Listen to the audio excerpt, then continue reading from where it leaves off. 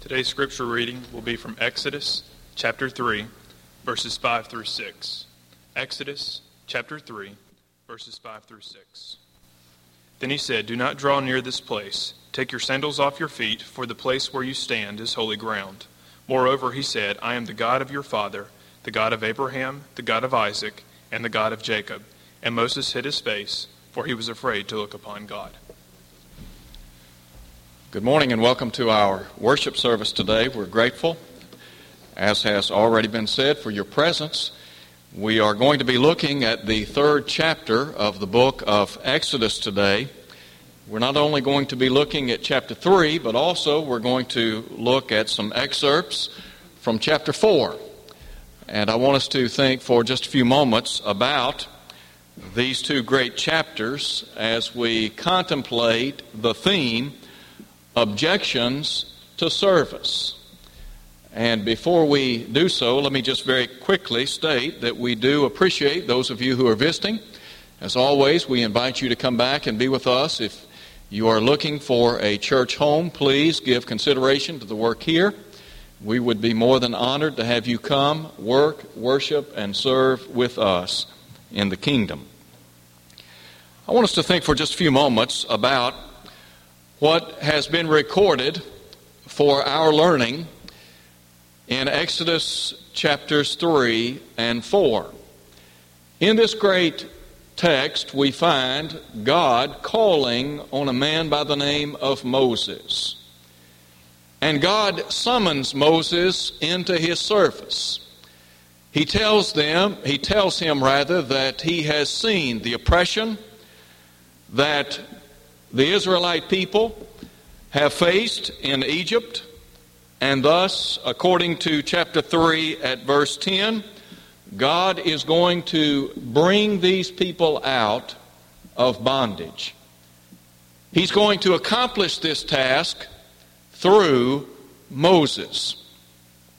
Moses, however, objects to the Lord.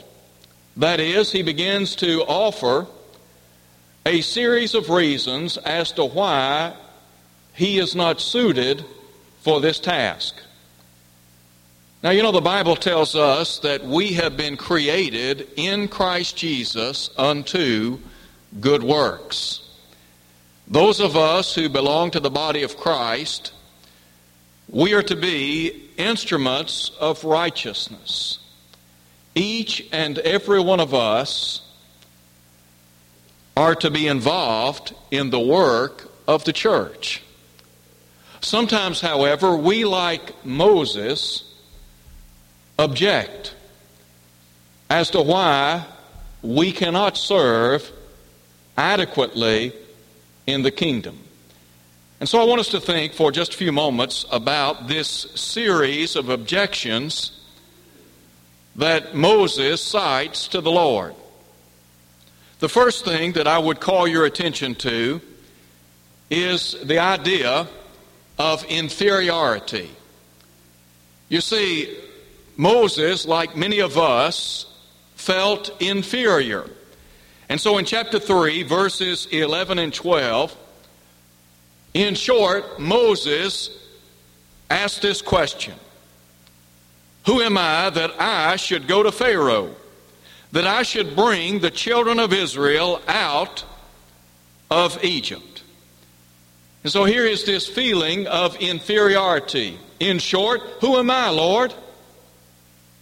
It may be the case that you and I, as members of the body of Christ, object to serving in some capacity because we have what has been called an inferiority complex. We feel like we are a nobody. Who am I, Lord? How in the world could you use a person like me? I think that you and I would be well served to remember a couple of things. Number one, you are not a nobody in the kingdom of God. In the church, everybody is somebody. Here are some things you need to remember. Number one, remember you are a Christian. In Acts chapter 11, verse 26, we read of those disciples who were called Christians first at Antioch. If you have believed and obeyed the gospel, been baptized into Christ for the remission of your sins, then you are a Christian. You are distinct. You are extremely important in the kingdom of God. And so first of all, remember, you are a Christian. But then secondly, remember, you are a child of the living God. In 1 John chapter 3, John said, "Behold, what manner of love the Father has bestowed on us, that we should be called the children of God." You are a child of the living God. In other words, you belong to the Lord. You are His child. Think for a moment about how precious your children or grandchildren are to you. We enjoy a very special relationship to the Lord. We are a Christian. We are a child of God. We are a person who belongs to the family of God. But then also, remember that you comprise the called out. That is, you are a part of the church. In Acts chapter 2, we find Peter preaching the first gospel sermon on Pentecost Day. He instructed those people to repent and be baptized in the name of Jesus Christ for the remission of sins. The Bible says in verse 41 that some 3,000 souls yielded obedience to the gospel. In verse 47, Luke said, "The Lord added to the church daily such as should be saved." You comprise the ecclesia, that is, the community of the saved. Peter said you are an elect race, a royal priesthood, a holy nation, a people for God's own possession, whom He has called forth out of darkness into light, who in time past were no people, but now are the people of God, who had not obtained mercy, but now have obtained mercy. In 1 Peter 2, verses 9 and 10. And so you are a part of the church, the called out. You are a servant of the King of Kings and Lord of Lords. And so don't ever think that you are a nobody in the kingdom of God. Moses had the idea he was a nobody. And his inferiority complex was such that he said, "Lord, who am I?" But then also remember that you are a citizen in heaven. That is, your citizenship resides in heaven. Paul said in Philippians chapter 3, at verse 20, our citizenship, our commonwealth is in heaven, whence also we wait for a Savior, the Lord Jesus Christ. The Bible speaks of those of us who belong to the body of Christ as strangers or sojourners. And the idea is that we are temporal beings in a temporal world. We are transitory in nature.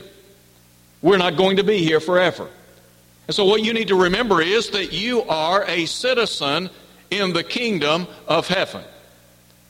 But then there was a second objection cited by Moses, and this had to do with his feelings of simply being inadequate. Look at verse 13, if you would, in chapter 3. Moses said to God, "Indeed, when I come to the children of Israel, and they say to them, 'The God of your fathers has sent me to you,' and they say to me, 'What is His name?' what shall I say to them?"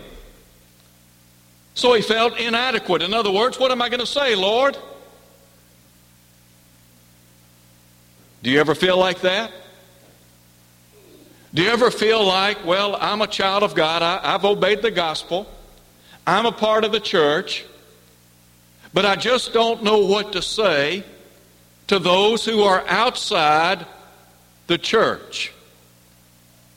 I don't know how to respond to my friends, my family members, to my co-workers, to those with whom I associate with on a regular basis. I just don't know what to say to them.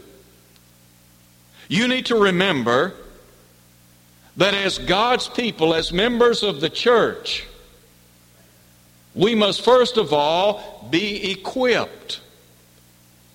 That is, one of the responsibilities of the church is to equip you so that you can go out into the world and lead others to Jesus Christ.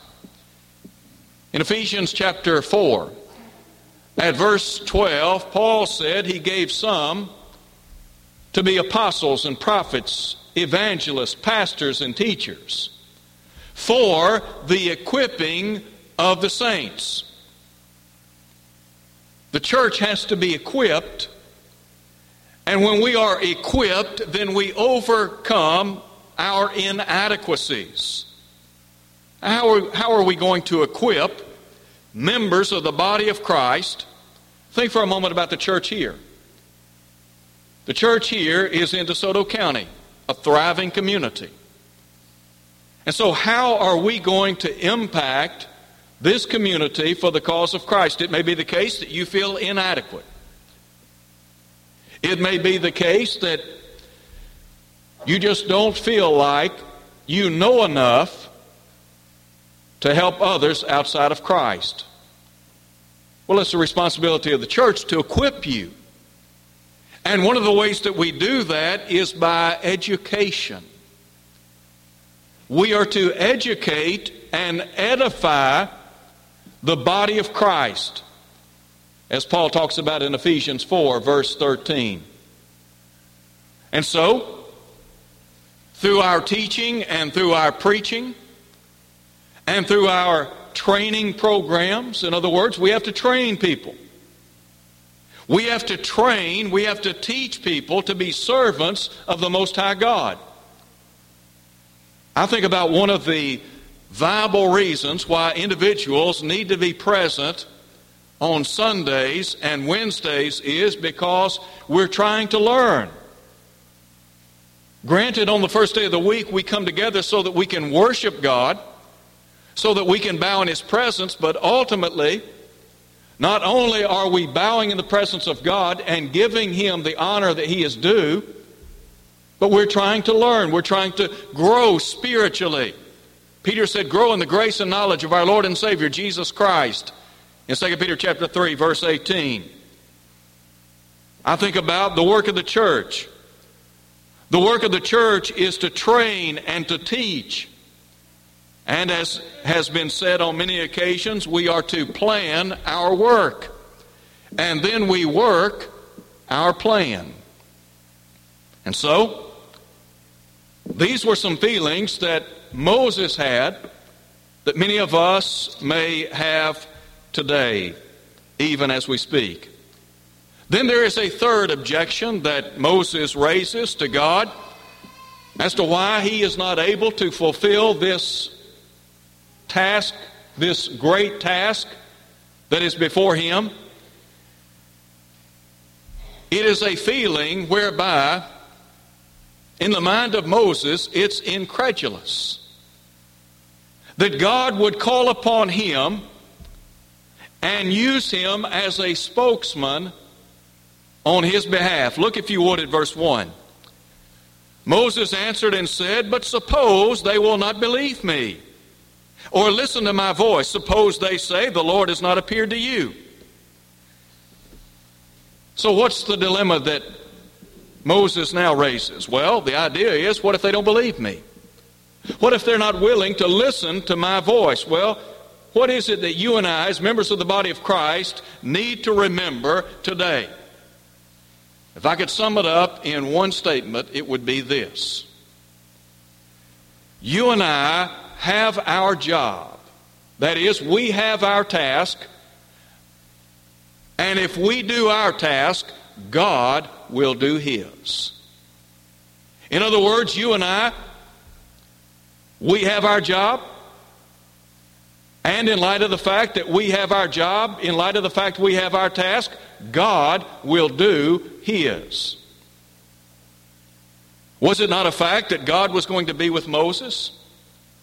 That God was going to equip him to function as a great leader and lawgiver in Israel? The answer is a resounding yes. Well, what about us? Sometimes we are very pessimistic in our viewpoint of the work of the church. Sometimes we take a defeatist attitude. It may be the case that we're defeated before we ever begin. Now, we may be hard on Moses, but it might be helpful for us to examine our own selves and to ask ourselves, are we like Moses in this respect? Now, you might ask, how so? Well, let's just think for a moment about all of those who live in DeSoto County and those who reside in Shelby County. How many times have you heard individuals in the church, in the body of Christ, simply state, well, we would teach them, or we would reach out, or we would say this, or we would say that, but they're not going to believe us. They won't listen to me. They're not going to listen to anything that I have to say. They're not interested in the gospel. I believe that there are people in this community that are truly interested in divine truth. And you might be the very link to help lead them to Christ. Do you remember what Paul said in the book of 1 Corinthians chapter 3? Paul said, I planted, Apollos watered, God gave the increase. It's not my responsibility to make sure, in other words, my responsibility is to sow the seed of the kingdom. I have no control over whether or not somebody's going to believe what I say. If somebody turns a deaf ear to the gospel of Christ, I have no control over that. My job is to dispense, to sow the seed. Like those people that Luke records in Acts chapter 8. The Bible says in Acts 8:4, following a persecution that swept the early church, that those disciples went everywhere preaching the Word. Now, if God's Word falls on honest and good hearts, guess what? It'll bring forth fruit. Also take note of the fact in 1 Corinthians chapter 3 that you had on the one hand Paul, he's laboring. On the other hand, you have Apollos, he's laboring. They're doing their part, and God is doing His part. If you do your part, God will do His part. If you and I, if we discharge the duties that have been entrusted into our care, then He's going to take care of the rest. But too many times we are negative when it comes to the work of the church. We have this defeatist attitude, this woe is me. It won't work here. We can't do it here. Who says we can't do it? Who says people aren't interested? Who says people won't listen to the gospel of Christ? The Bible says that the gospel is God's power unto salvation. It was true in the first century. It's true today. But then there is a fourth objection that Moses cites. And this very well might be a common objection. Note, if you would, the inclination of Moses, picking up in verse 10.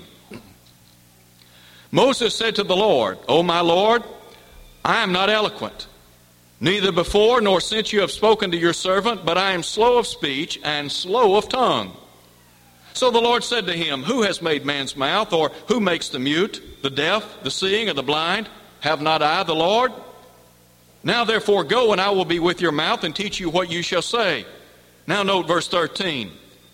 Here's what Moses said, O my Lord, please send by the hand of whomever else you may send. In other words, how about sending somebody else? You ever think like that? Think about, for a moment, the work of the church. We understand, universally speaking, that Christ Christ is the head of the church. Locally, however, you have elders, deacons, evangelists, members, or disciples. All of us are disciples, all of us are members, all of us are saints. Some just happen to occupy certain offices. The elders have the oversight of the church.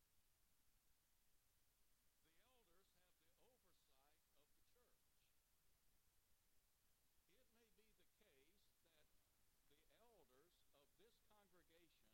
of this congregation will ask you to do a particular task. And your response might be somewhat like Moses in the long ago. How about getting somebody else to do that? Well, let me ask this question. Why not you? Why not you? You're important.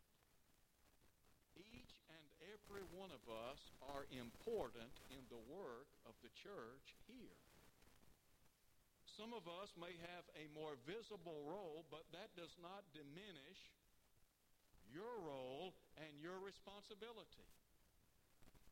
Think about what Jesus said in Mark 16:15. Jesus said, "Go ye into all the world and preach the gospel to every creature." Somebody has said in times past, "Go ye" means go me. At some point in time, we have to accept a measure of responsibility. At some point in time, the burden is going to fall on us. The church in this community. If the work and the progress of the church in this community rested on your shoulders, how far would the church go into the future? If the work of the church at this location was on your shoulders,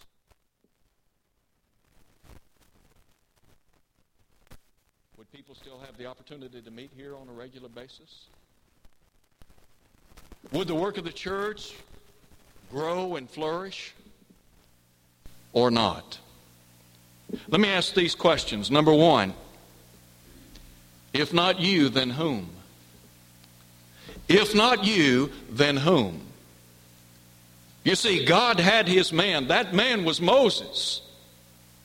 Now, there may be any number of reasons why we give as to why we're unable to work in the church of our Lord.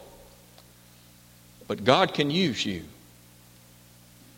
Not only can God use you, but he can use you in a very important way. And so, if not you, then whom? And then number two, if not now, then when? If you're not willing to be involved, if you're not willing to serve, if you're not willing to be actively involved in the work of the church in this location right now, then when? When could we pencil you in for service? The beauty of this account is reflected in the fact that even though Moses cited some objections, and though those objections, I believe, were very real in the mind of Moses. And there are times when we object to serving in the kingdom of Christ. And yet when we really analyze the situation, we find out that those objections were really not worthy of merit.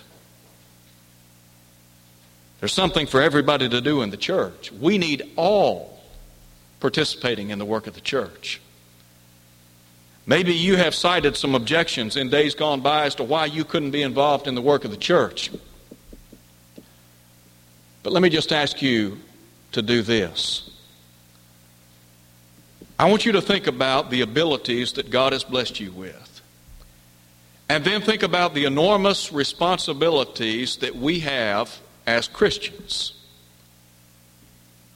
And then I want you to do this.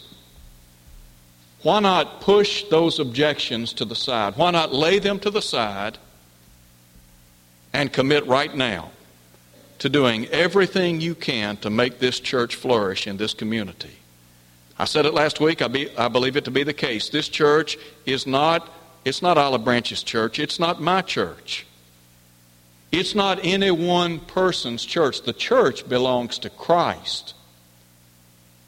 We are but members of the body of Christ. And so what we want to do is to make sure that each and every one of us as a member of the body of Christ is working together for the common good of this church. As this church grows and flourishes, God will be glorified. God is the one that will give the increase. As I said a moment ago, if we do our part, God will do His part. I believe that. But we have to do our part in order for God to fulfill His part. You see, God's not going to bless us if we don't do anything. Could I challenge you today? Think about whatever abilities you have, harness those abilities, and use them for the cause of Christ in this community. In closing, it may be the case that you're not a Christian. But the idea of being a part of the church, the ecclesia, the community of the saved, appeals to you. You realize that Christ died for your sins, 1 Corinthians chapter 15, verses 1 through 4. That He was buried, that He rose again on the third day, that He's coming again. And so you want to live acceptable in His sight. What do you need to do? The Bible says you need to have faith, Hebrews 11. Faith comes by hearing, hearing by the Word of God, Romans 10:17. Then you need to repent of every sin, according to Luke 13:3. Confess His name before others, Matthew 10:32. And then be baptized into Christ for the remission of your sins, Acts 2, verse 38. When you do that, the Lord will add you to the body of Christ. And if you live faithfully until death, the promise is the crown of life, Revelation 2 at verse 10. If you're here today, you're not faithful to the Lord, maybe you're not living as you should, could we encourage you to come home? The Bible says if we confess our sins, He's faithful and just to forgive us, to cleanse us from all unrighteousness. Would you come as we stand and sing?